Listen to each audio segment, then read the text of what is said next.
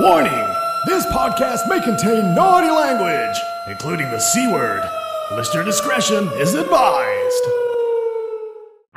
Hey everybody, you're tuning to Jingle Fest, where we talk movies, music, trending news, games, sports, current affairs, and anything else that pops into our brains. I'm Dave Shingler, and he is the sunshine of my life. It's Cleon Bewley. Hey, hell has gone and heaven's here. There's nothing left for you to fear. Shake your ass, come over here, now scream. Ah!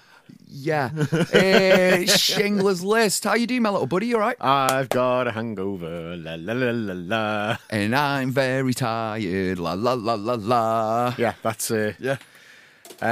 big thanks to everybody that listens week in and week out. That was episode 200.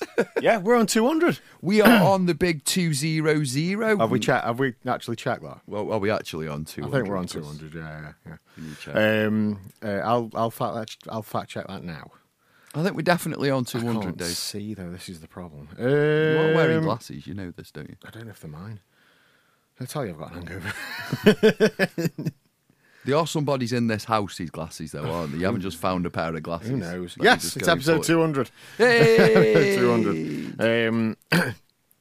Yeah, we made it to 200 somehow. It's taken long enough. I think we did 3 episodes in the first year.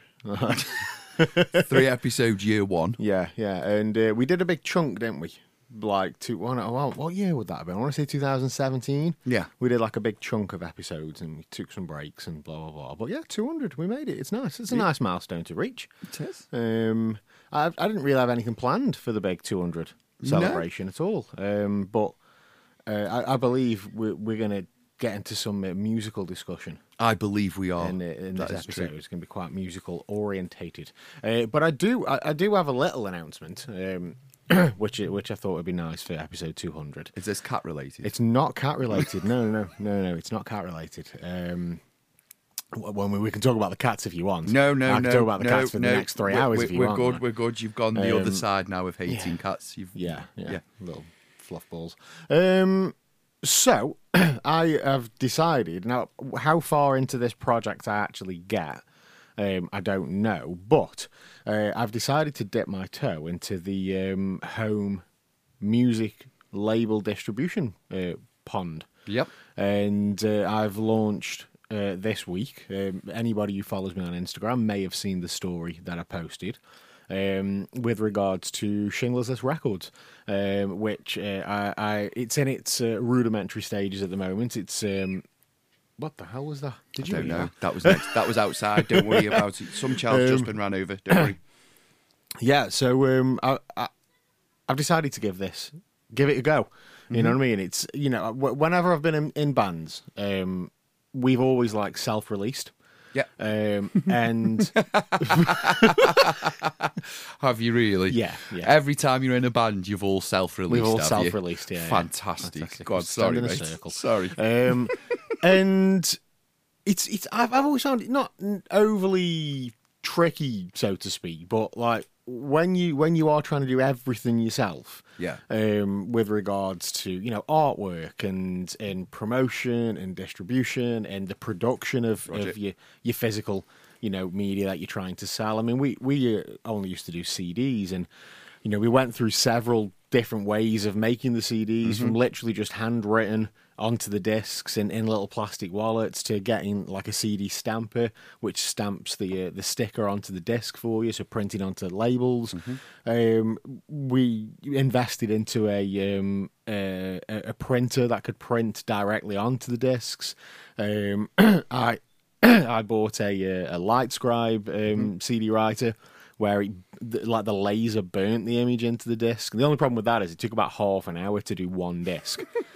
We're trying all these different ways of doing things, and I never really contacted or got involved with small labels or distributors, things like that, because I always want to do everything. I want to be in control of doing everything. But I just thought it would be nice, if you're in a band, you're in a local band, you're maybe a little bit inexperienced, and things are so much easier to do these days. You can produce all your own things if you want to, but to have to take that off somebody and just say, look, I want to help these bands out. I've got a little bit of experience in this field, and so if I can approach a band and say, how do you feel about having a small run of like cassettes and mini discs, something a bit more quirky, like retro media's kind of coming back into its own. You know what I mean? Even like Sam Fender's last album was released on mini disc. Yeah. You know what I mean? It's so to have these like just limited runs, just like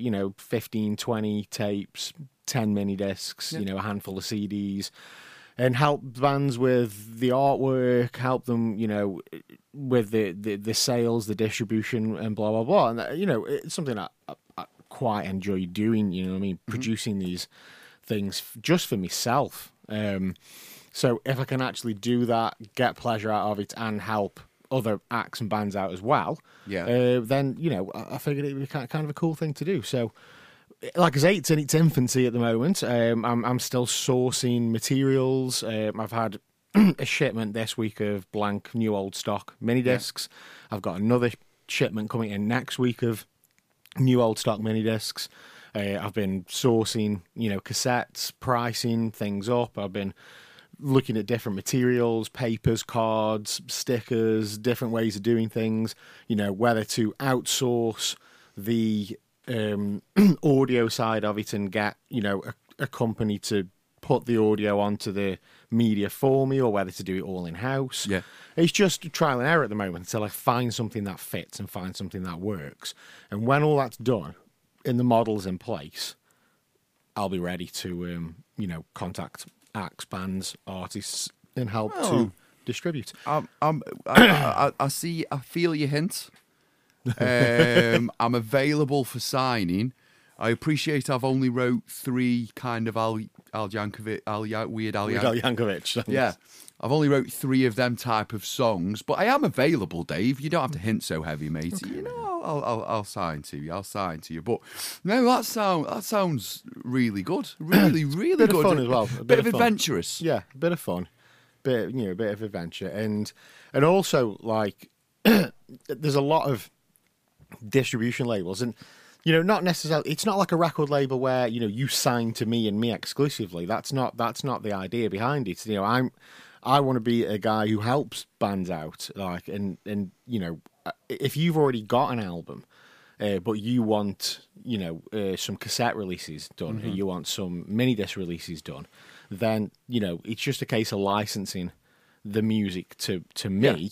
But it's not like, sign on this contract and I'm locking you in for however long and you won't be able to release that music elsewhere. It's just allowing me to help you. Give me the rights to that music. I'll produce these things. There's no long-term contract. There's no weird, shady business model. Like if the band wants to walk away from it, when everything's done, and that's fine. You know what I mean? They can go, you know what, this has been great. Cheers for the tapes. Cheers for the mini discs. So what we're saying is you're not doing me a signing on fee? No. Okay. There's no signing on fee. Yeah, it's just like I say, it's all positive and it's all helpful, and it's like let's time for me. I'm getting old now, Cleon. It's time for me to give back. It's time for you to give back instead of taking out of the music community. To the youth, to the youth, to the new guys coming through the ranks, like. You don't need to be nearly 40 and getting back on them stages. No, you don't. And I saw, and just on that, I saw an old band on the Rigger Live Facebook profile page, yeah. And I just thought, ooh, cold. It's old, that band is, and same thing. I was like, wow, it's just too old now. Yeah, I think there's a cut-off point at like 35. Maybe, yeah. Once you're past that, once you're over that hill, it's like what you've got to produce, it's got to be good, it's got to be eclectic, and it's got to be different. You can't just be doing the same thing over and over and over again and try and get different results. I think a bit like what you've done with your music. I've been lucky enough to listen to Dave's recordings before they've been released and before they've been mastered, before they've been produced, etc., as it goes along the way. And very much the same what you've done with your music sound. You've gone, right, I'm just going to change that completely. And it's a refreshing change. It's a refreshing sound. My one of my issues with writing was always I feel like I've got too many influences because I listen to so many different styles of music. So when it comes to actually writing stuff and being like in a band, let's say, your band's trying to find your sound. In My Vote of Confidence, the band I was in for, how long was I in that band for? About 8 years, something like that. Yeah.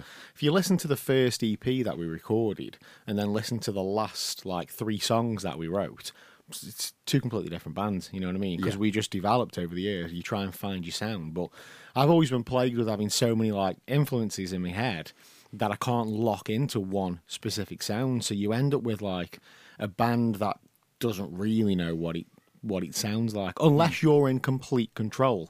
You know what I mean? If it's just me and my music, then I can tailor that to make it sound like the same band. But when you've got my influences, somebody else's influences, it all kind of gets a bit mixed up in the wash.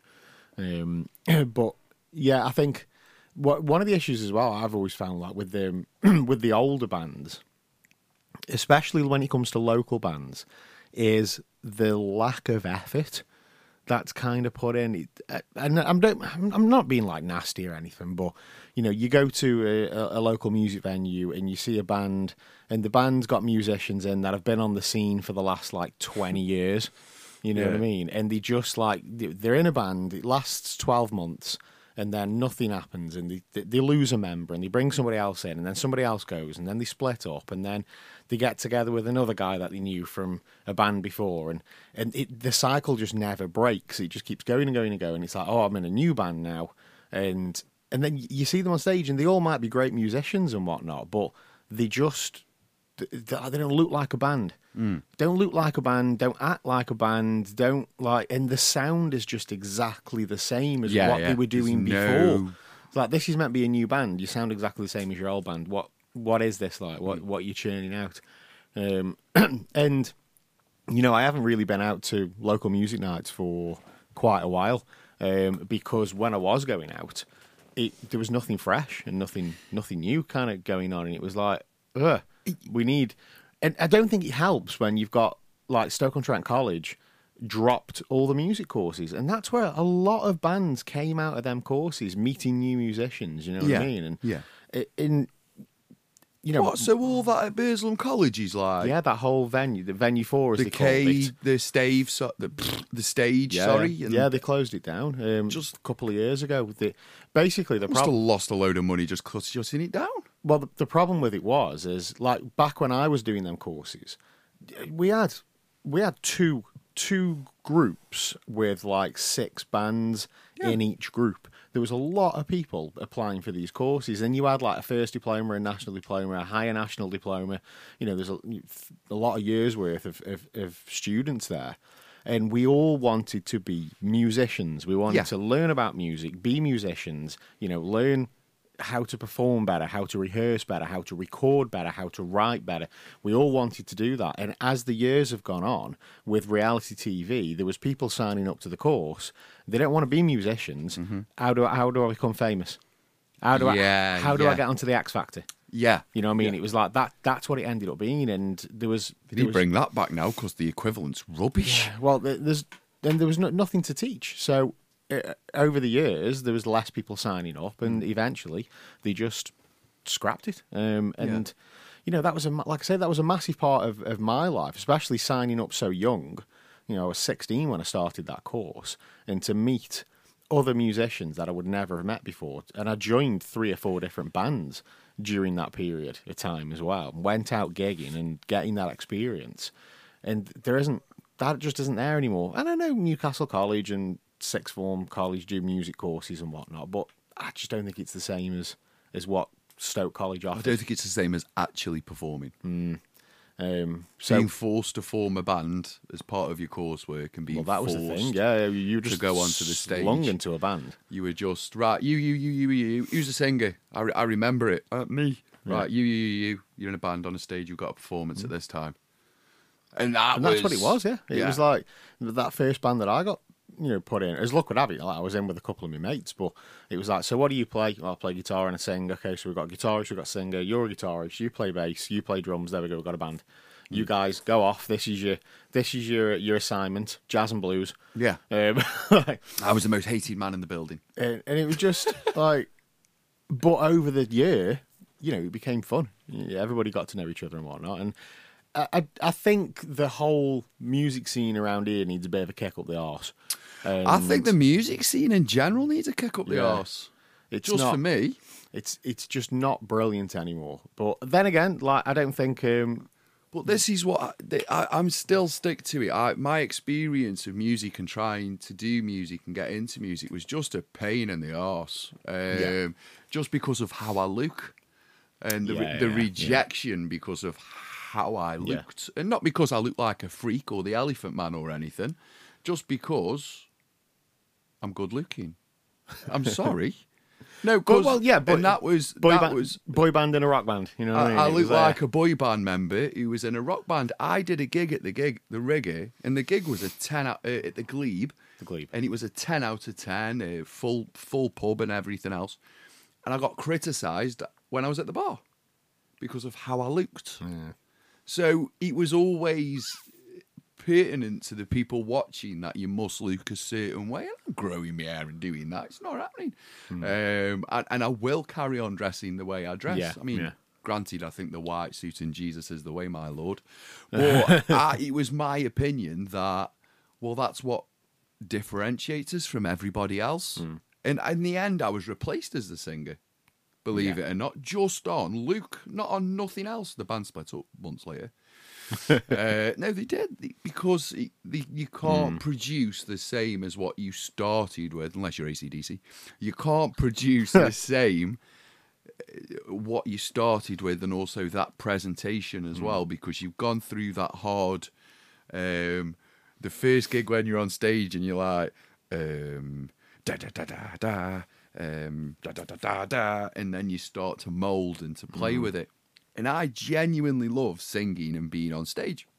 I just have a difficulty with getting people together to go and sing on stage, to go, let's just get in a room, let's book a day out, and let's just sing all day. Well, we need this. No, let's get together, let's do this, let's sing all day. Yeah. And that type of thing. And people are a bit tosserish on a whole, around rock bands. Just from my experience, not on anyone else's experience. And myself, throughout growing up, I was like, this is the picket fence, and this is where the musicians and the rockers are. You're a great mate, Cleon, and all that type of stuff, but stay that side of the fence. And I've watched, and I'll go up there everywhere now and watch good bands and go, fucking hell, I'm a better singer than him. I'm a better singer than him. I'm a better entertainer than him. You're just standing there in one position going, meh, meh, meh, meh, meh. And if that's the top of your singing, that's why you're in a pub. Do you see where I'm coming from? But if you say that loudly, people get offended. They get offended, yeah. I have what I like to call the musician's curse, where I can't go and watch a band like the average Joe can go and watch a band and just enjoy it. Yeah. Because I'll go and I'll watch a band and I'll enjoy it, but because you're musically trained, or you'll hear the mistakes. Yeah. You'll hear something that isn't quite right, or you'll just automatically critique it in your head, and it's like, stop doing that. Enjoy the set, but you can't do it, and it's just one of the things about being in bands and being a musician. And I've been there when you go out with other guys who are in bands, and you're all watching a band, and at the same time something happens on stage, and we all go like, and you look at each other and go, you heard that as well, didn't you? Like, and I personally, I fucking hate it, because I just want to be able to go and enjoy and not hear them mistakes. But unfortunately, you do. You know what I mean? I hate you standing singers. The standing singers. I hate a standing singer. I hate a standing singer who stands on one place for the entire gig and sings songs for the whole gig and then goes, thank you very much, guy. I hate that. What's worse, a standing singer or a pacing singer? A pacing singer. Yeah, they're both the same level. For me, and I don't mean walking and dressing the crowd. As a pacing singer, you know exactly what I mean, don't you? Just wandering up and down. Up and down, wandering. Not looking at anyone, head down, just concentrating on his own voice, wandering up and down. I could throw some, like, stop pacing, or in the same comeback when they're standing still. Yeah. And they don't move from this close to the microphone for the whole gig. Yeah, can't see the face. Do you get, so you can't see the face? Little things like that drive me nuts. Because singing's, I wish I could sing, but God, if I could sing better, I'd be always singing. I remember, for me, it's a happy hormone. I remember once I'd left Bursum College, I went back to watch one of the gig nights there. And one of the singers, guitar stand singer, they draped scarves over the mic stand like Aerosmith, yeah, Steven Tyler Aerosmith thing. And this was a college performance, so it was being assessed. And they have like a microphone on the sound desk that only goes through the monitors, but I was sat right next to the stage, and you heard, it was Andy Dawson, one of the lecturers, and you heard him come through the monitors, can you take the scarves off the microphone stand, please, because we can't see your guitar and what you're playing. And the guy just went, that's the idea. And just left the scarves on there. Just so you know.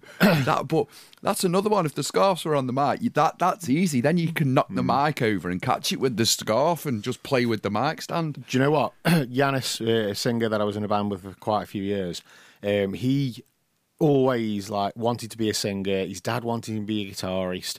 But he always struggled, being a front man. He didn't know what to do with his hands. He didn't know where to put the pockets, hold the mic behind his head. He didn't strike a pose.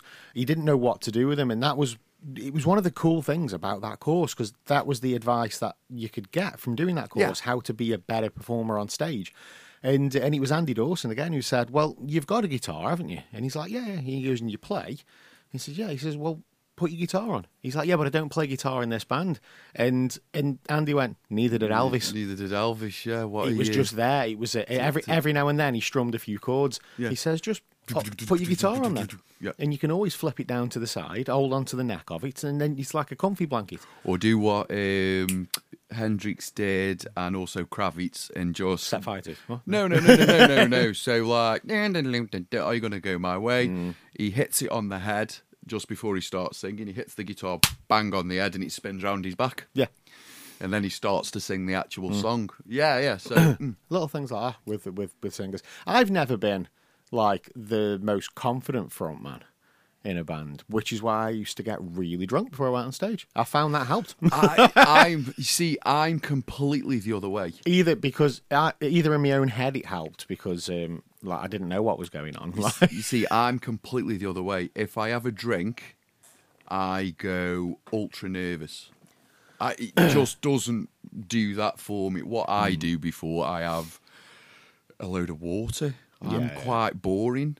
After's a different matter altogether, or what it was from my own old days. But for the whole year I was with a band, but yeah, it was good. It was good, enjoyable. But on music, we've got a good segue. Good segue. What was the coursework? This week's coursework was 10. 10. Was it albums or songs? Or songs, albums, anything that have influenced you? That have what was the word you used? That have shaped you. Shaped.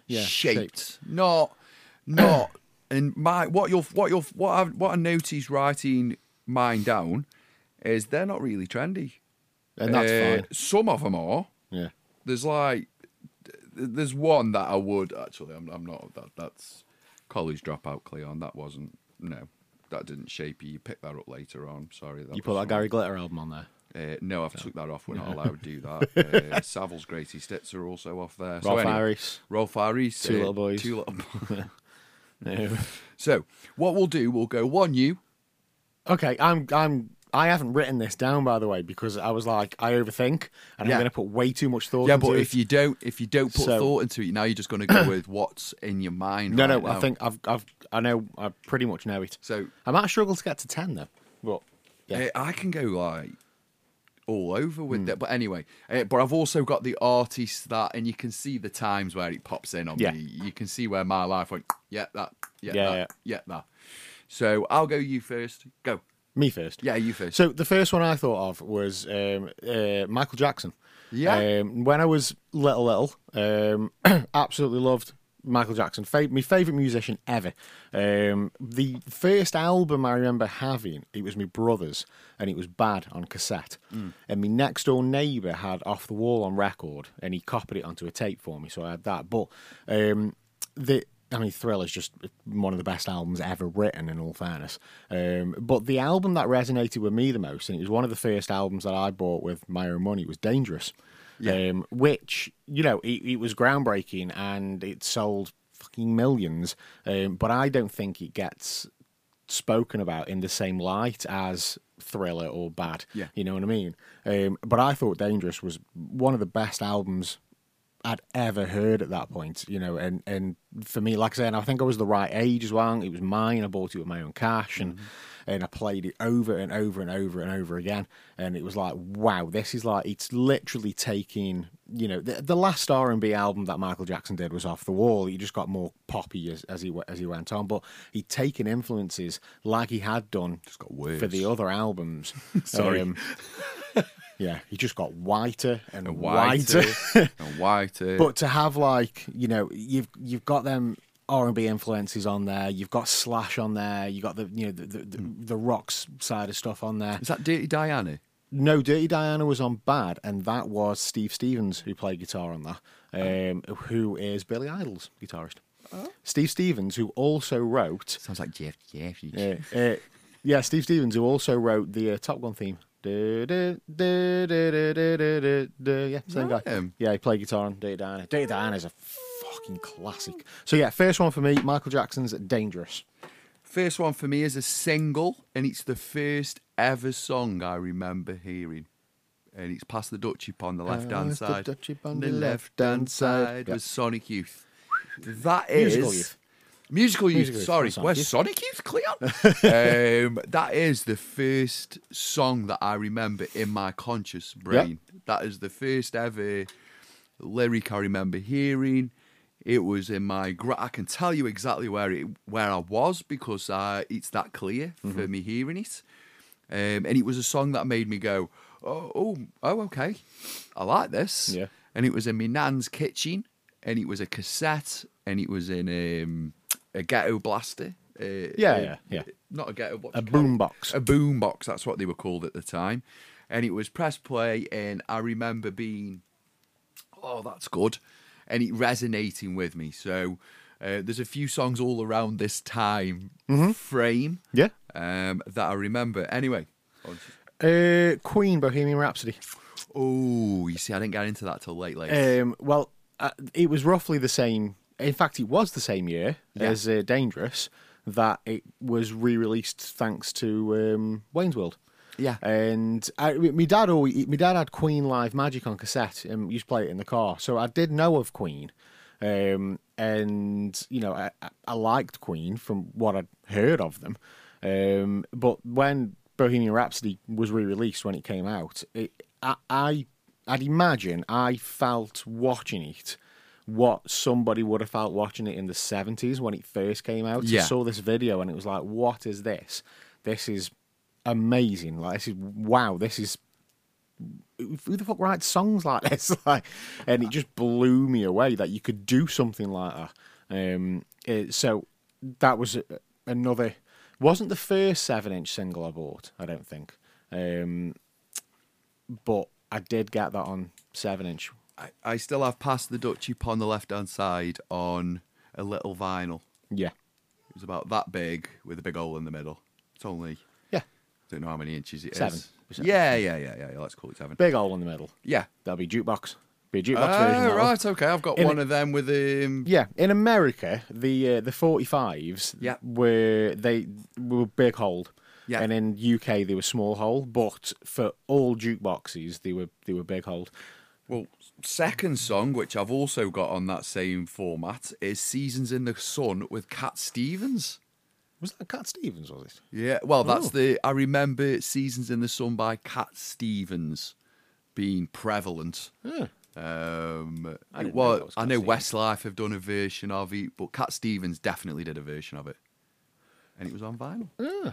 Cool. And it used to play every now and again, and I remember, goodbye, my friend, it's hard to die. And I remember going, Jesus. What's that? With all the birds are singing in the sky. I was like, wow, that's just bad, Nan, that is. Later on, I began to understand why that was so prevalent in my Nan's life. Unfortunately, my uncle, when he was 18, passed away. Yeah. And it was the same year that song was brought out. So that's why it resonated so much within them as a family. Yeah. Even though they're my family, but them as a family. So yeah, that's the second one. Gets happier from here. Does it? Yeah, it does. Go on. So number 3 for me, this is like, it's a progression through time for me. So you can see it here as well. 80s here still. Me. 1991, I would have been probably 7, 8, something like that. I don't know. So like up until that point, all I'd done, I just listened to pop music. I was a pop music guy. Listened to the charts. I'd watch Top of the Pops every week, and it was all pop music. Like I say, Michael Jackson was my favourite artist, and then so we get into Queen, Bohemian Rhapsody. From there, I did start like listening to more some of like my dad's old records, like Status Quo, and listen to some Beatles and things like that. Jerry and the Pacemakers, but we'll get onto them later on in the list. But for me now, we're getting into the mid-90s. I'm just getting into high school. And What's the Story? Morning Glory comes out. Yeah. And I was just like, oh, shit, this is... these guys, these are the guys, this is the band.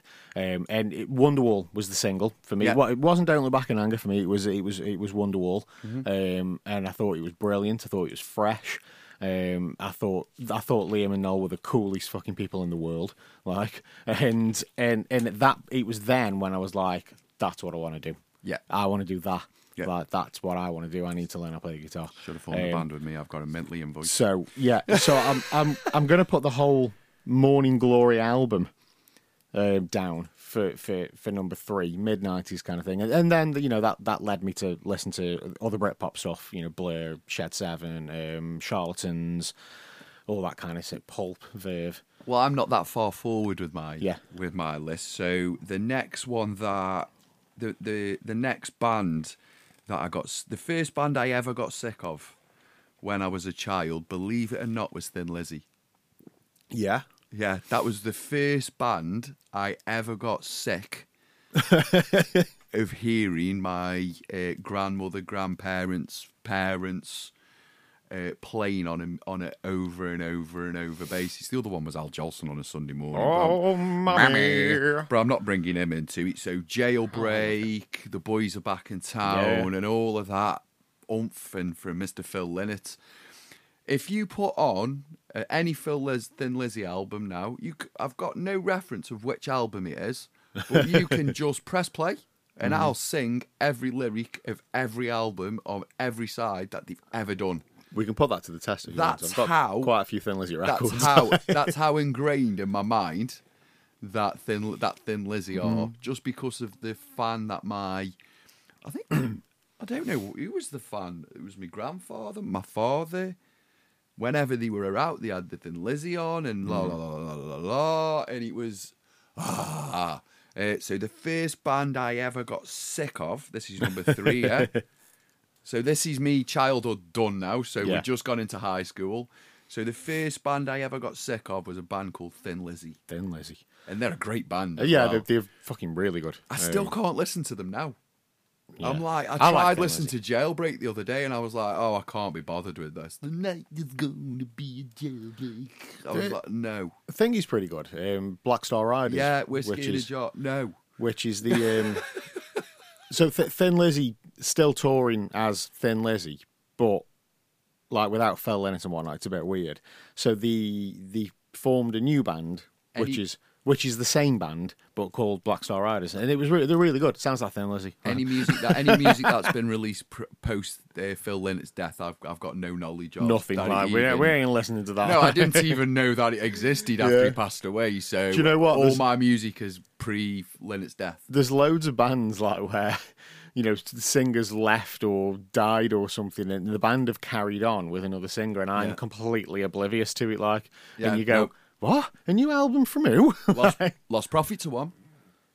Oh, it's the singer from. I can't remember the band's name. It's the singer exactly. From exactly. And I can't remember what the new band's called either. I know they played the Mill a few years back, but I did listen to some of it, and it's not as good. No, it's not as good. You can, he had a good voice. He did have a good voice. Right. So number 4 for me is Lost Prophets, Liberating. I'm joking. Yeah. Number 4 for me, we're around the same time. Yeah. I'm just getting into Oasis. Yeah. And the whole Britpop thing, which in turn leads me to look backwards. Yeah. And around this time, the Beatles live at the BBC had been released, and we bought it on tape, and I thought it was brilliant. Not only was it the Beatles singing all the songs, but it was the radio conversations, it was the interviews and whatnot, and they were just funny. And I was like, these guys sound like the best people ever. And, I really dug the music, and I'd never really looked into the Beatles that much. I was still a kid, you know what I mean? It's like I said, it's the equivalent of somebody like today getting into Oasis. It's the same time difference. It's 30 years, you know what I mean? And so it was 30 years previous with the Beatles when I started listening to them and getting into them. And so my dad had the Live at the BBC cassette. My next door neighbour, once again, he had the Beatles box. It was called the Beatles box, I think, and it was a 4 LP box set. So he brought that round to the house, let me borrow it and listen to it and whatnot, and so it really started getting into the Beatles. I mean, I'm a massive Beatles fan now. And it was around that time as well they'd started doing the anthology documentary too. So it was a big thing at the time. The Beatles, this big Beatles resurgence, but it was live at the BBC that got me into the Beatles. Yeah, at that point. So my number 4, which was when my number 4, it comes into one. I'll give it in the correct order. My number 4 was the band, and the band that had probably the biggest influence on me growing up was Take That. Yeah, and I've got it. I know that's really bad for a lad to say. No, it's not. No, it's not. Take That were fucking brilliant. However, I had a different take on Take That. So when I was in the first year of high school, a member of Take That went to my high school. And when I was in the 3rd year of my high school, it's on the Take That album, he calls down into Margaret Wood. On the day we played tennis with him, he was on the pitch, he would and girls were chasing him everywhere.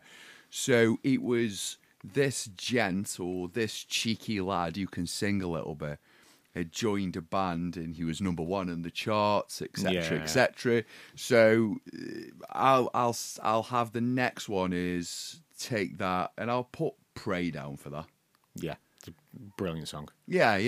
That was from the Everything Changes album, was it not? Yeah, it was. It was the first song they released from Everything Changes, and it was the first number 1. Yeah, like I said earlier, I was very pop. Could have gone, Could It Be Magic? I could have gone, but I just thought I'd go the first number 1.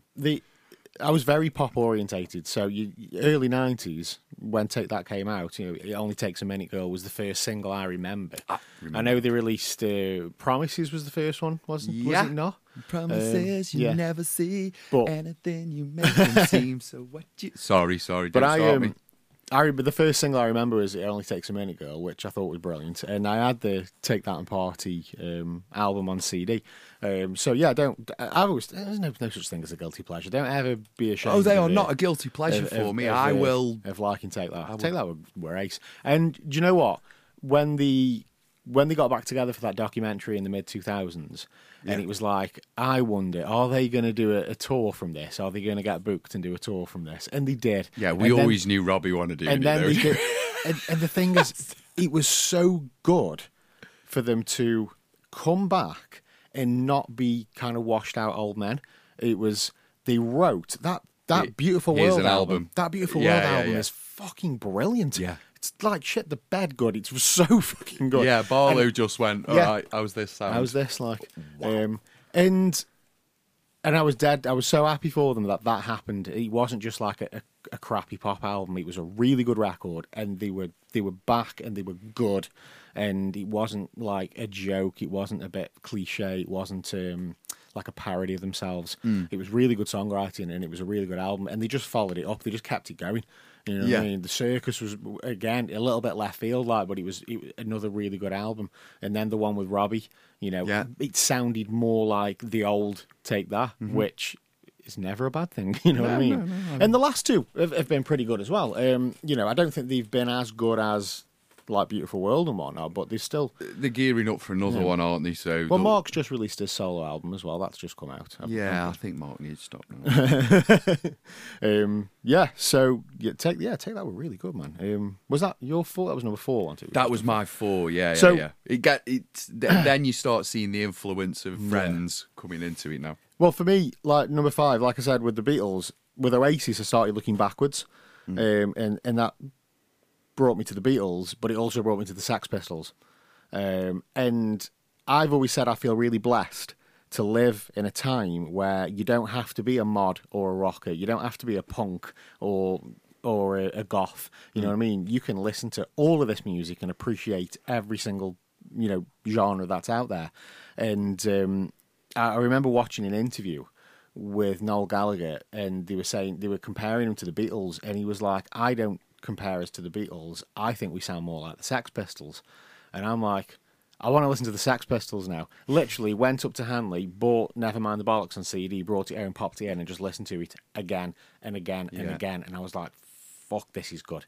This is really, really good stuff. And it just added to that influence of me wanting to play music. And like very much the aesthetic of the time with the Sex Pistols, you don't have to be a musician to be in a band. You know what I mean? You can just bark, it's power chords, it's 2 notes, and you can just do that. Yeah. And, that's where it starts for a lot of guitar players and a lot of musicians. Power chords. It's just these power chords. So, Sex Pistols, Nevermind the Bollocks for me. The next song, there was one song I remember listening to with my friends where we were all giggling, we were all laughing, and it was one straight after the other. So if you don't mind, I'm going to do this as a double header because I had to put a slash through. Yeah. So the first one was NWA with Fuck the Police. The second one was Snoop Dogg. What's My Name? What's My Name? Yeah. So could I get that past my mind, that into my mind then? Snoop Dogg, What's My Name? And those... NWA, first and foremost, was an album that my big sister, her boyfriend, had bought on cassette. He left it at ours and he was no longer the boyfriend. That cassette was around and I put it out. You could see the title on the front. Yeah. Ooh, popped it straight in and went, wow, I didn't know you could swear on a song. And that was my first was my first injection of swearing on a song. The Snoop, that was just funny. It was just with the biggest nuts in this way. Yeah. He had a strange voice. He had his way of telling stories, and they were two very, very, very, very, very, very similar artists. Don't get me wrong, in real time, they were 5 years apart, 6 years apart, 7 years apart. But in the UK term, by the time we all caught up on hip-hop and everything else, they were very close together. Yeah. Yeah? And that's my number 5. Yes. Oh, yeah. This part on my list, I can go one or two ways. I can keep going with the punk thing, because listening to the Sex Pistols... Mine goes this way as well. Listening to the Sex Pistols led me into listening to, like, California punk of the 90s. Yeah. So bands like Blink-182 and The Offspring. But for me, it was Green Day's Nimrod. Yeah. That got my attention. Yeah. So for number 6, I'm going to do Green Day's Nimrod. which in turn led me to going to Mike Love Music and buying all of their albums that they've released to date. Once again, it was just that aesthetic of being in a band and hitting bar chords and power chords and just, bit of anarchy, not giving a fuck. But I think Billy Joe was a really good lyricist as well. Yeah. Anything post and including American Idiot when it comes to Green Day, I just don't like. I just can't get into it. They've changed the sound and it's worked for them and people love them and that's fine. It's just not for me. So like Nimrod, Warning wasn't too bad of an album, but like after that, I think it got a little bit weird. Yeah. But I think Nimrod, they built up to that point. I mean, Dookie is a fantastic album. Insomniac is probably my favourite Green Day album. Yeah. But Nimrod for me was the one where I think they put it all together and produced this really great record. Mm-hmm. It just towed the line between, punk and commercial pop. Yeah. Especially with songs like Time of Your Life, that breaks them into the charts. And yeah, I just think that was like for them that was the peak for me, and it once again kept my interest in music as well. I've wrote everything indie 1998 to 2004, not including the Killers. Yeah, it was that part of my existence on this little ball of rock of wherever we are in this matter. Mm-hmm. So if you're lonely, Franz Ferdinand, the Strokes, the Strokes, man, everything, the basically anything they used to play on the second level of Liquid on a Monday night, really, before it went hip hop. When the Foo Fighters came to bat with the All My Life album,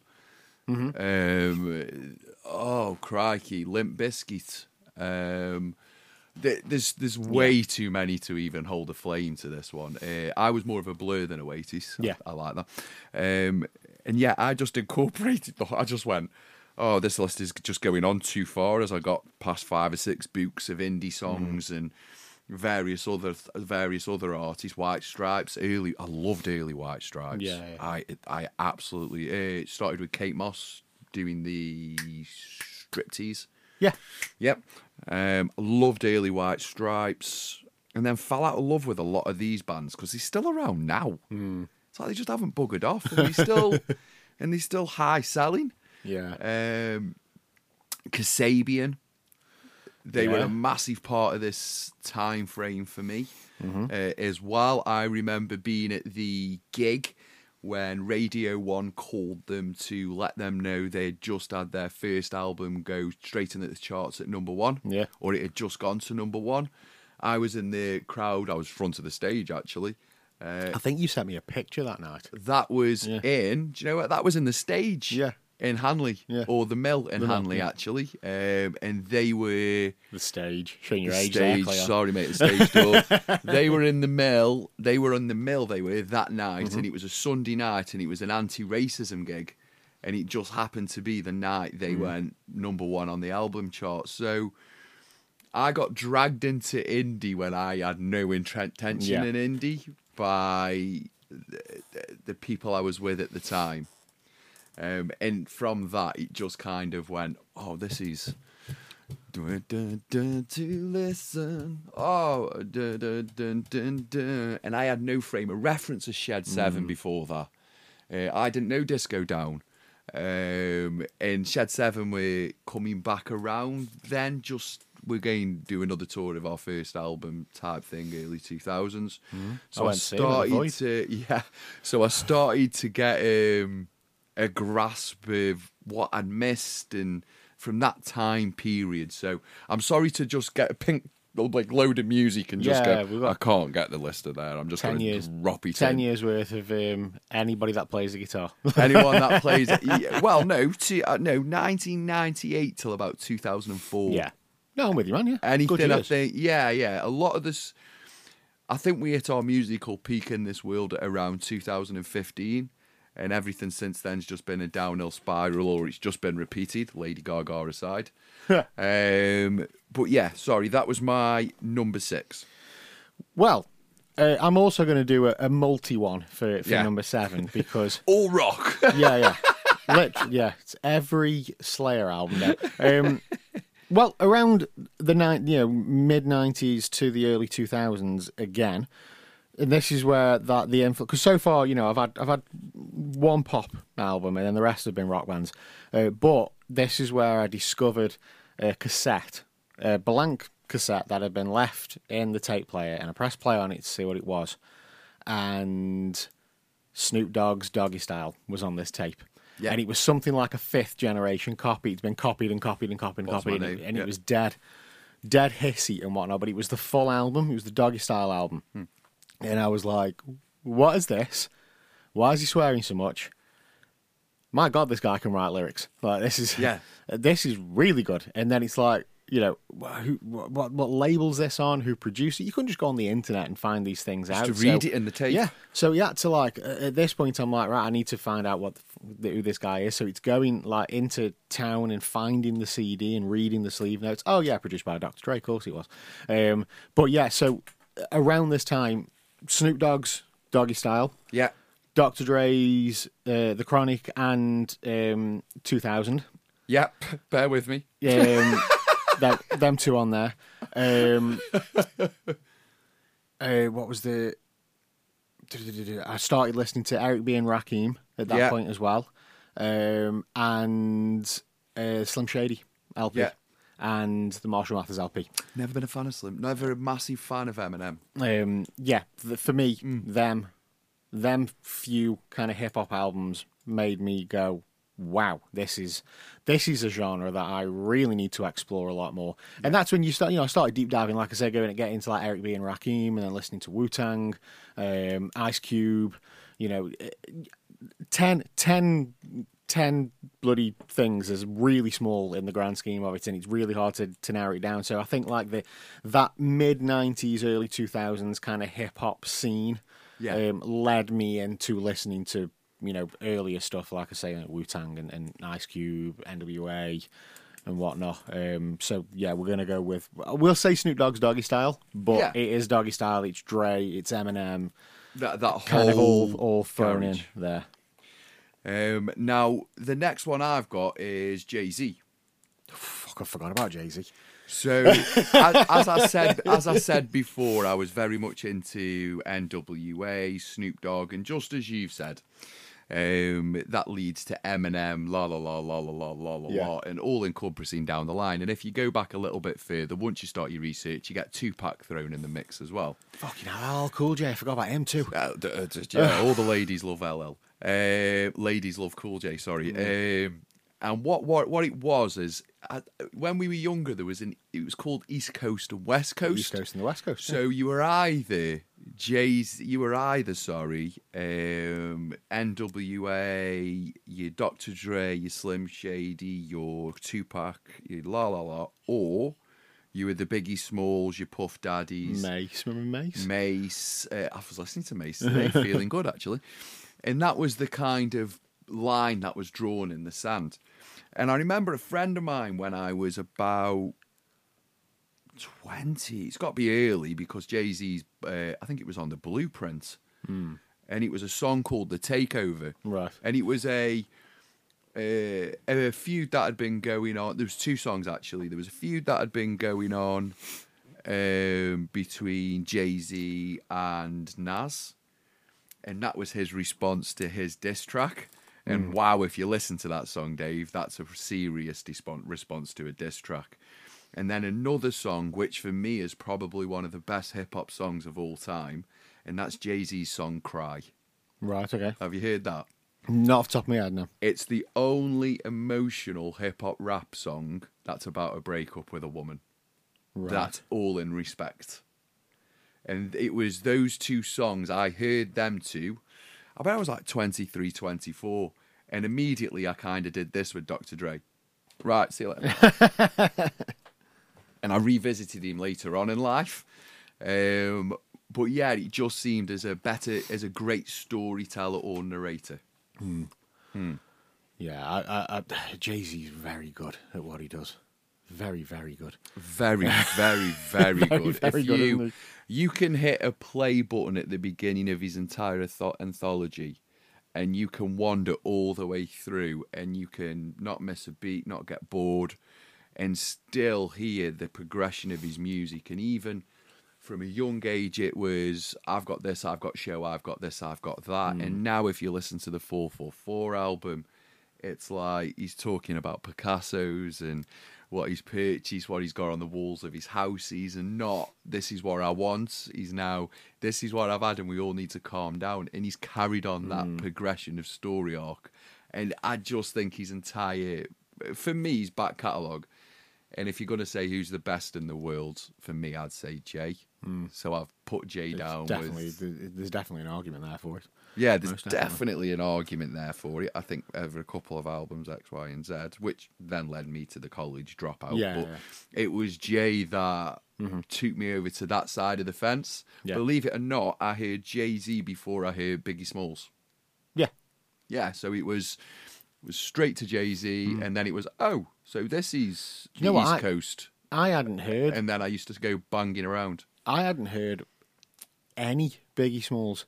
I'd only heard like No Money, No Problems. Yeah, I think was my first. I'd only heard like the West Coast stuff. I'd only heard Death Row Records stuff, Tupac and Snoop and Dre, NWA, all that kind of stuff. I'd not heard any Biggie Smalls, and then when I did, I was like, I've been missing out. Yeah, fucking hell, this is good. Ours was from a moment of peace when we were arguing about the East Coast, West Coast, and he just said, have you actually heard of any of the stuff? And I went, no. And he went, so? And I went, right then. Right, okay. Play some then. Let me have a listen. And he went, this is the song Cry. And I went, that is actually quite good, that, isn't it? And that was where the thing came from, blah, blah, blah. Sorry, on to yourself. I'm back over to the metal side of things now. Listening to Oasis, the Beatles, the Sex Pistols, Green Day, my interests were getting heavier. And this was back in the day where we used to rent CDs from the library. Yeah. Remember them days? You go to the library, you'd rent CDs, a big pile of CDs. Got some of them at home. From the library, bring them home. I had got into the world of mini discs at that point, so I would copy them onto mini disc before taking them back. And there was this album there, and it was Iron Maiden's Best of the Beast. And I didn't know at that point that Iron Maiden were British. And I saw this Union Jack on the front cover, and it was all different Eddies from over the years. And they did 3 or 4 different versions of Best of the Beast, but this was the one CD version. And I'd heard a couple of Iron Maiden songs, and I was like, mate, I might like this. This might be all right. So I'll rent it and try it. And I rented it, banged the CD in. I thought it was pretty good. Listened to it a couple of times. I'm like, yeah, that was all right. That was. Never copied it. I didn't copy that one for some reason. I took it back. But just having that single CD version of that Greatest Hits planted the seed enough for me to buy some Iron Maiden records. I was at a record fair, it was Outdoor Market in Crewe, and there was a record store on there, and he had 4 Iron Maiden records, and they were like a £5 each. They were the days. They were like a £5 each, and I had 20 quid in my wallet. If only we'd know what we knew then. We'd be very wealthy right now. So I bought these Maiden records. The artwork blew me away, in all fairness, but just having a listen to that one CD made me buy these records and just, listen to the deep cuts, what are the album tracks like? And I went home, cleaned them, and I listened to them one after the other and just went, shit, I like this band a lot. And it was around the time where Bruce had just rejoined the band, so Brave New World it had just come out. So I went and bought that. So my first new Iron Maiden album was Brave New World. They're 20 years into the career at this point, and I had all this back catalogue to catch up with. And they ended up becoming one of, if not my favourite band. It's always a toss-up between Maiden and the Beatles for me. They cross over. But just from having that one album made me really, made me go out and buy them other ones and then really get into Maiden, which then opened up this plethora of metal. Yeah. Like, which will be the next one in my list. Is that your number 9? That was my number 8. Your number 8. My number 8 is Elvis. Ooh. Now I'm not gonna do the entire Elvis catalogue because a lot of his stuff was crap. Now there was one song, and it's a song called "If I Can Dream." If I can dream. It doesn't even go like that. If I can dream of a better land. Yeah, yeah, okay. I adore that song. I can listen to that song and the meaning behind that song 5 million times, and the thought behind it, not the actual, the thought. And I absolutely adore every part of that song. And that song, just for me, It's a lovely song. I really enjoy. And I bet you I listen to that song at least still 5 times a week. Easy. When I'm out walking. It's not a great thing because I also listen to No Vaseline by Ice Cube as well. But Elvis is the one that I think I heard as a child. Yeah. And when that is a beautiful, beautiful song. And what I like about that song is the fact you can hear Elvis's accent in it. Yeah. But oh man, he doesn't actually say. There's a line in that song where he doesn't really say a word. He just all goes, vowels. It's just all vowels. He goes, but oh man, hey, as a red shoe. That's the lyric all the way through it. And if you follow that lyric, you can hit every note across it, etc. That's all something else I found out. But yeah, Elvis, If I Can Dream. Yeah. Nice on that one. I get heavier at this point. Yeah, I go lighter. I'm working. I'm working at Fatty Arbuckles. We have a lad called Steve Start who's from South Africa, and he sees my Iron Maiden t-shirt in the changing rooms, and he comes out. He goes, "Hey, how's it, bro? Is that your Maiden t-shirt?" I'm like, "Yeah, that's your headbang like." I'm like, "Well, I like Iron Maiden and a bit of punk stuff and whatnot." And he goes, "What do you think of thrash metal?" And I'm like, "Well, I haven't really got into it that much." I said, I've listened to a bit of Metallica, but this was like 90s Metallica that I'd listened to, not the thrash stuff of the 80s. I listened to a bit of Metallica, and it's all right. It's like saying, have you listened to Synthwave? I've got a bit of The Weeknd. I've got a bit of The Weeknd. It's and he says, I'm going to bring you something in, and he brings me a CD, and the next day that he burnt, and it was Slayer's Seasons in the Abyss, and to this day remains my favourite Slayer album. Yeah. And that really opened the door to thrash metal for me, to proper fucking heavy, fast thrash, good metal. And so, like I say, we've got a list of 10, and, I could churn out 10 names like that of artists that have influenced me, but I'm trying to pinpoint it to that one album. So it was Slayer Seasons in the Abyss that led me to listening to Metallica's Ride the Lightning, that led me to listening to Anthrax, that got me listening to fucking Destruction, the Dark Angel, Halloween. It got me listening to German speed metal, but it all stemmed down from that one record. And I wanted to put. I was really, and I still am, really into the new metal scene. Limp Bizkit and Linkin Park, POD, Papa Roach. Really into that whole scene for me. I was just coming into my own, mid-teens and whatnot, and so I did want to put Chocolate Starfish and the Hot Dog Flavored Water in the list, but I don't think I'd have been into them if I hadn't have got into Iron Maiden and you wouldn't and then have gone Slayer. here if you hadn't have gone here. Yeah, I've done quite a lot of that with my list. So Slayer Seasons in the Abyss for me, number 9. Number 9. My number 9's Bowie. Yeah. Done kind of that on purpose. That's more of me being a bitch slap. he was a silver guy on telly, dressed as a girl. And that made me go, what the fuck is that? And I remember watching the reruns of Bowie. Now, my sister was a big David Bowie fan. Ground control to Major Tom. I thought, what a crap voice, but what a brilliant voice. I get that. Every lyric kind of took you down a different thought-provoking rabbit hole. Yeah. If you see where I'm coming from. And as a child, and the video of that song, the videos that he used to produce were just a little bit acidy because it was very much with the time. But if you're a child of the 80s and 90s watching that, it's mind-blowing.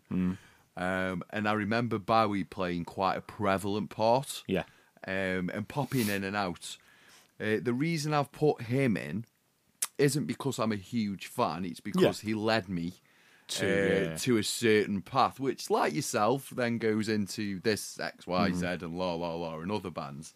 But it was him who was the first guitar man, if you will, the first showman.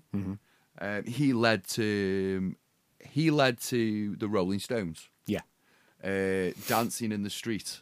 Don't forget the 80s, and they all had big hair and long coats. Do you know what? Even though they're in the video together, I was always convinced that Bowie and Jagger had never met to record that song. I don't think they ever have since. But I remember that led me to the Rolling Stones, and like I've said, I'm a Rolling Stones fan more than I am a Beatles fan. Just because it's more rhythm and blues, and it's kind of more appealing to myself.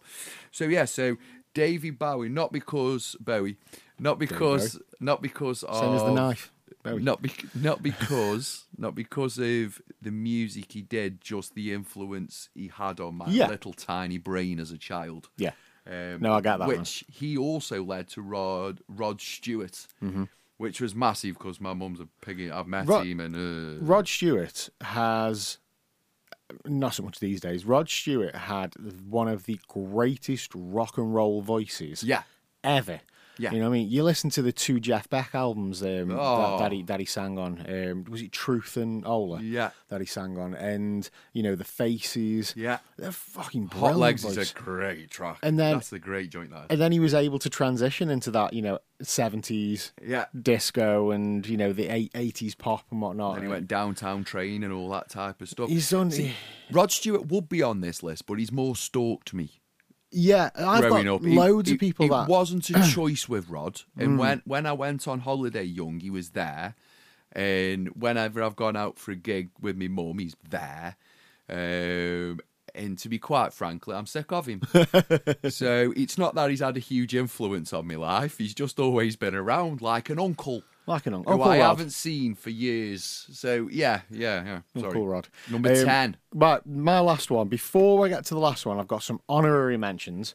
People who didn't quite make the list, that could have made the list. Now, these are bands that have influenced me over the years, but somewhat subconsciously. I've not really known that they've been influencing me until, you reflect on life and hindsight and all that. So it's bands that my dad used to listen to. It's Jerry and the Pacemakers, Billy Fury, Marty Wilde, all that like British kind of rock and roll scene.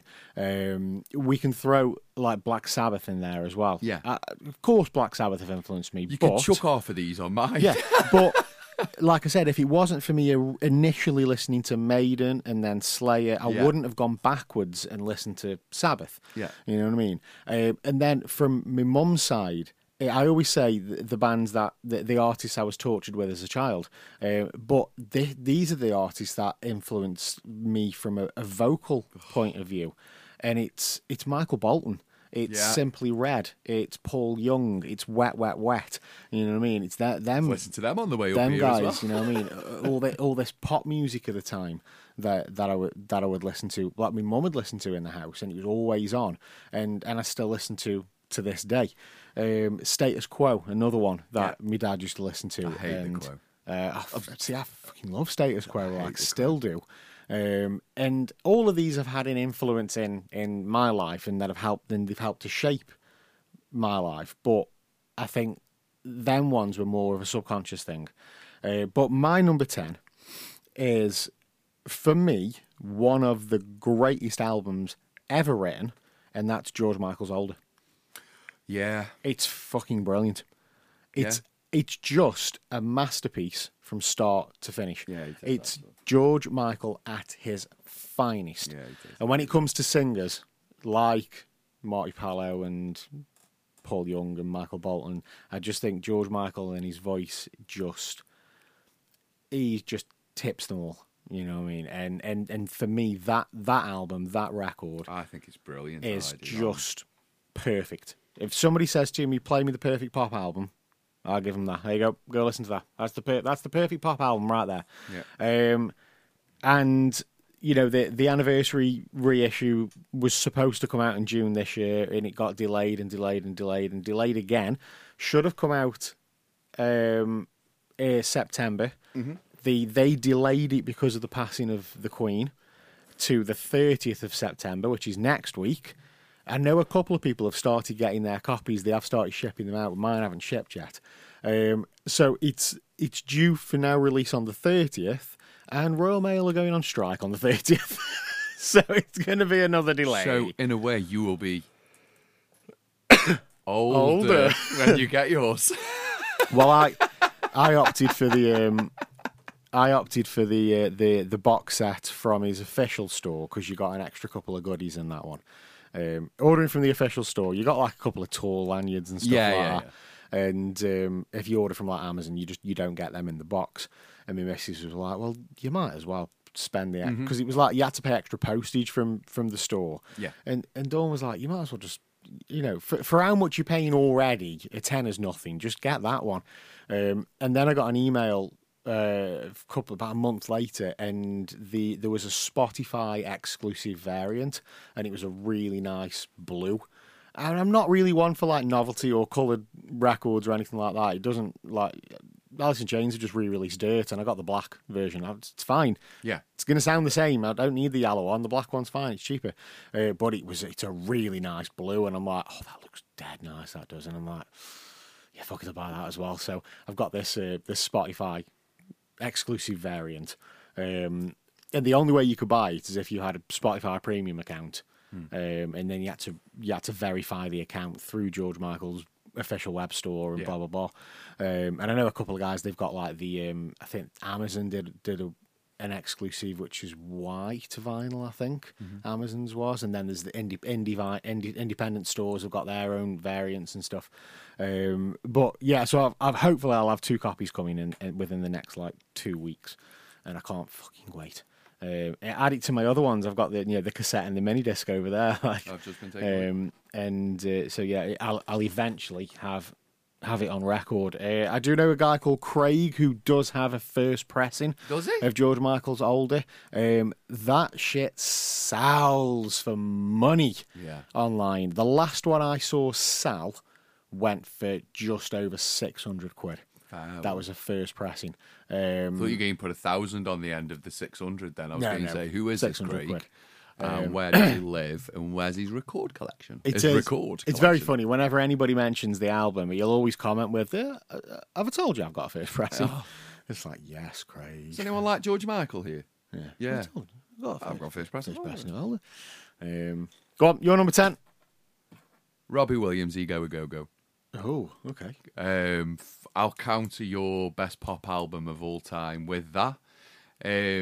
Robbie Williams, like I've said at the head of this, Take That were a massive band because Robbie Williams was in said Take That band and was kicked out of said band for being a little bit of a trouble child. Being a troubled member, he was too much into the drinking and the ladies and the wine, women and song. Well, that was the narrative that they wanted to put out in the press. So he ballooned up, did a load of weight. Yeah, there we go. Put on a load of weight, and the media completely chastised him as this, that, and the other, Public Enemy #1. He released the first song of his single collection, which was Freedom, which was a George Michael cover, which is leading back to this. I remember seeing that and going, that's a really clever song to open up with. I was every little hungry schoolgirl's pride and joy, and I guess it was enough for me. Yeah. Same as George Michael. It was a great, if you will, kickoff. And then I think it went I think it was either Lazy Days or South of the Border first. He went quite indie, didn't he? He stayed. The great thing is, I will say about Robbie Williams, I Hope I'm Old Before I Die, that was a single from Old Before I Die was the first one out the back, which was another number 2. Then it was South of the Border and Lazy Days. And everybody chastise. And then Angels. And he was game over. Gary Barlow, pack your bags, go That's back the thing inside. as well. Like when it came to post take that career, like Gary got the number 1. Yeah. Robbie got the number 2. Mark got the number 3. I know Robbie Williams fans now who swear to Robbie Williams that were thick Gary Barlow fans. Do you know what, man? Thick Gary Barlow fans. That fucking album was ace. Open Road. It was actually. It was a brilliant album, like. But he's just My life. He's just take that. He's just boring as shit, though, isn't he? You know what I mean? It was just you've got to think about it. I get it, and he's very cringe these days as well. Gary is. I get Gary Barlow. Gary Barlow's music was take that. So Gary Barlow's solo music is going to be. It's going to sound like take that. Yeah. Take that. So there's going to be a similarity between the two. Robbie got deep into indie, wanted to be Oasis. He wanted to do that type of sound. Old Before I Die sounds like a poppy version of something off What's the Story? Yeah. And it does. I don't know, it's South of the Border. It's an indie rock and roll song. Yeah. You know what I mean? Lazy Days. And that's where I kind of found this was all pre-Foo Fighters. This led me to Foo Fighters. This led me to Kasabian. This in a weird way, whilst everyone was taking the mick because you shouldn't be following Robbie Williams because of this, that, and the other. Fucking 12 number 1 albums just taken over Elvis. Shut the fuck up. Anyway, and, you know... So it was all, and then Angels dropped, and everyone kind of went, "Oh, that's it. There it is. Oh, that's the one. Oh, that'll hit some money." And then his career started. Yeah. Then he became, but without stopping, without missing a beat, Guy Chambers. Then with the next millenniums, then they all started running off the bat. Then strong, and it was an album a year. It was very good, very, very good albums as well. They reissued Life Through a Lens and what was the second one? We've Been Expecting You. I've Been Expecting You. Like a Bond theme. Yeah.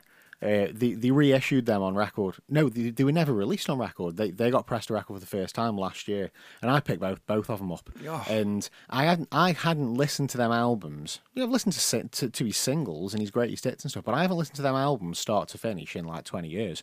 You know what I mean? And then when I dropped the needle, and I was like, oh yeah, I remember this being this good. I must admit, Life Through a Lens, it is very 90s. It's very 90s. It's very 90s. It's very time-stamped, isn't it? Yeah. When I first bought that from a bootlegger in Rill, just so you know. Did you? Yeah. There was a guy who used to have a little market stall in Rill selling bootleg CDs. Do you know, I got it from him. Somewhere on this planet, there's a signed cassette from Robbie Williams to me. Oh, it's gone, has it? It's gone, and the house moves, and la, and the petulance. It's gone, but I had that. But his second joint that he came out with, I've Been Expecting You.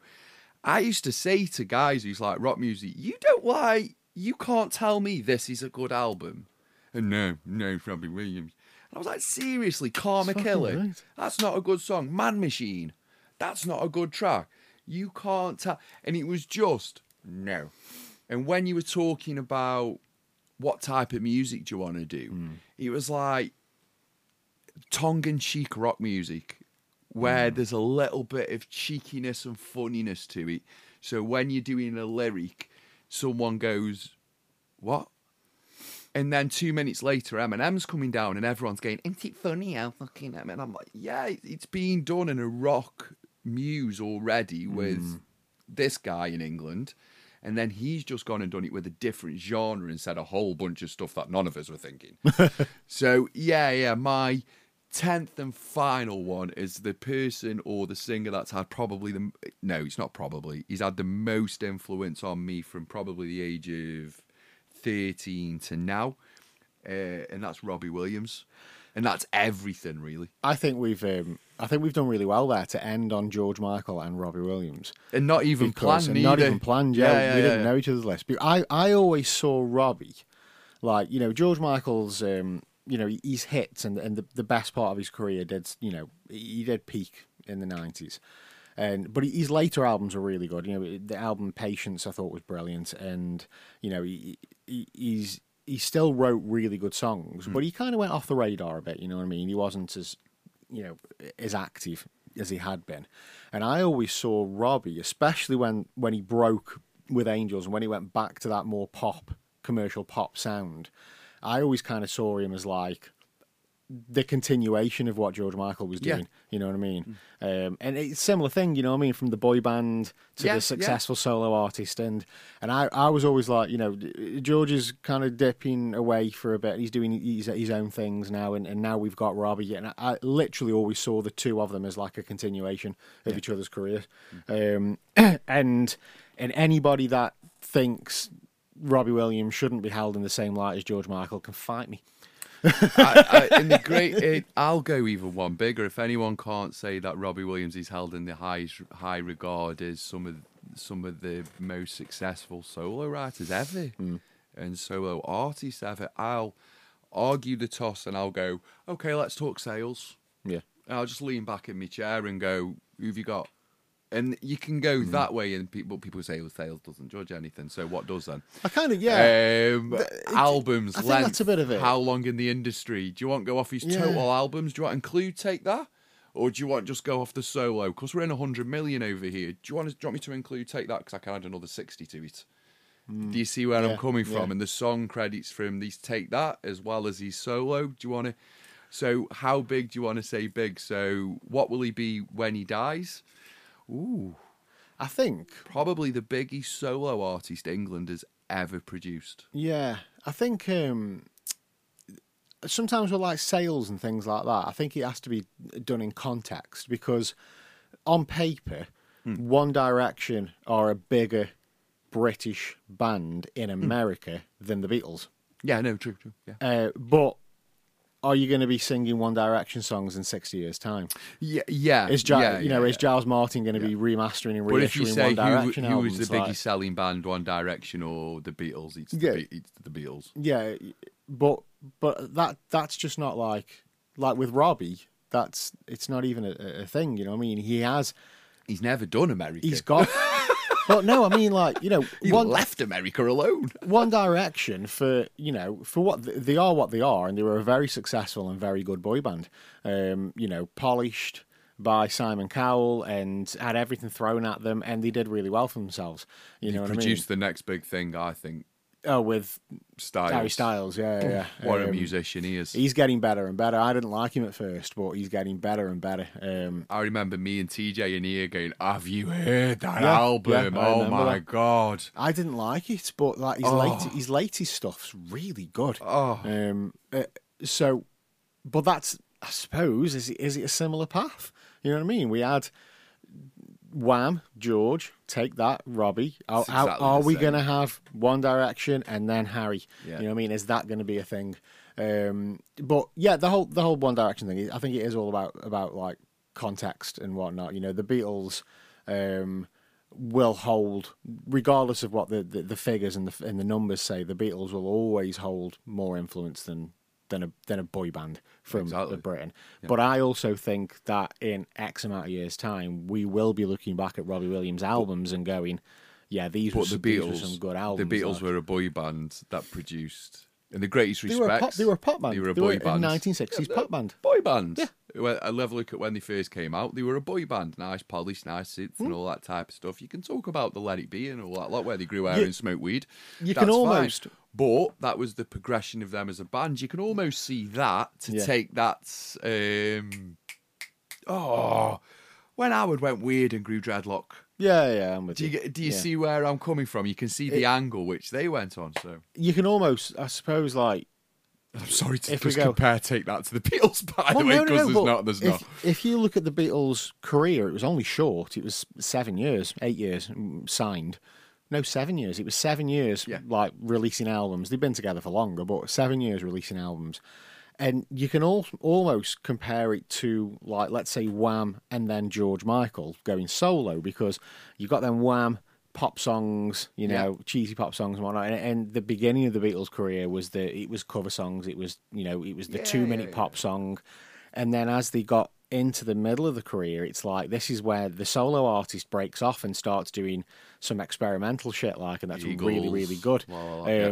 So, you know, you get to like Revolver, and that is, you could say that's like George Michael's Listen Without Prejudice, you know what I mean? And then they come out with Sgt. Pepper, that's George Michael's older. You know, it's that progression, but they just stayed in a band and did it. They were what the Beatles to do what they did were in the 7 years. They were the front runners of the industry. They were the cowboys that went over the hill and came running back, going, "Have you seen how many of the Indians are over there?" It's like they were the trendsetters. So you can never say people like Elvis, Beatles, Stones, Clapton.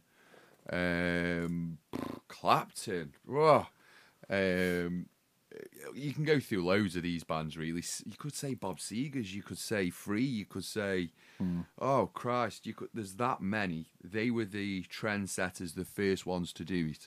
Everything since then has been a rinse and repeat, just in a different order, obviously.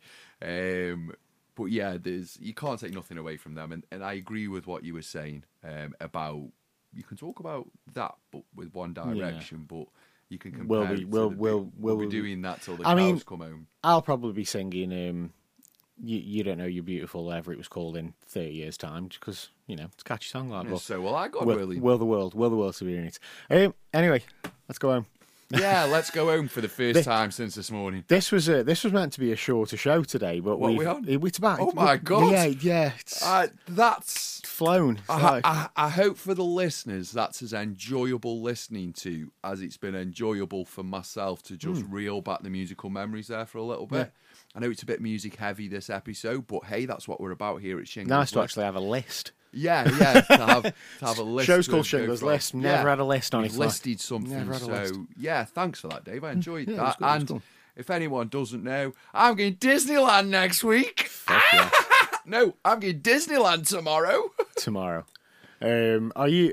Will you be back? How long are you going for? I will be back to talk. Are you staying, like, or is he just? I will be back next Monday, live, to tell everybody whether or not Disneyland is a great place to go for your money, or whether or not it's a complete rip-off and I hate the French.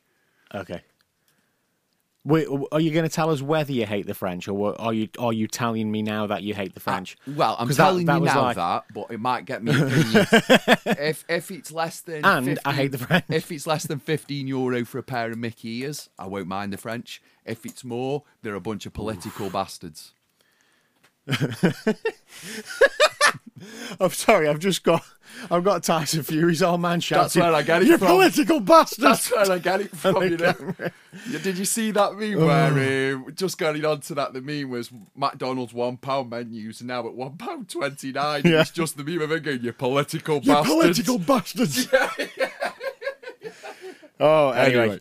Big thank you to everybody that listens week in and week out. You guys are awesome. Don't forget to follow us or subscribe to us, whatever the option is on your favourite podcast platform. And if you can leave us a review, that is also awesome.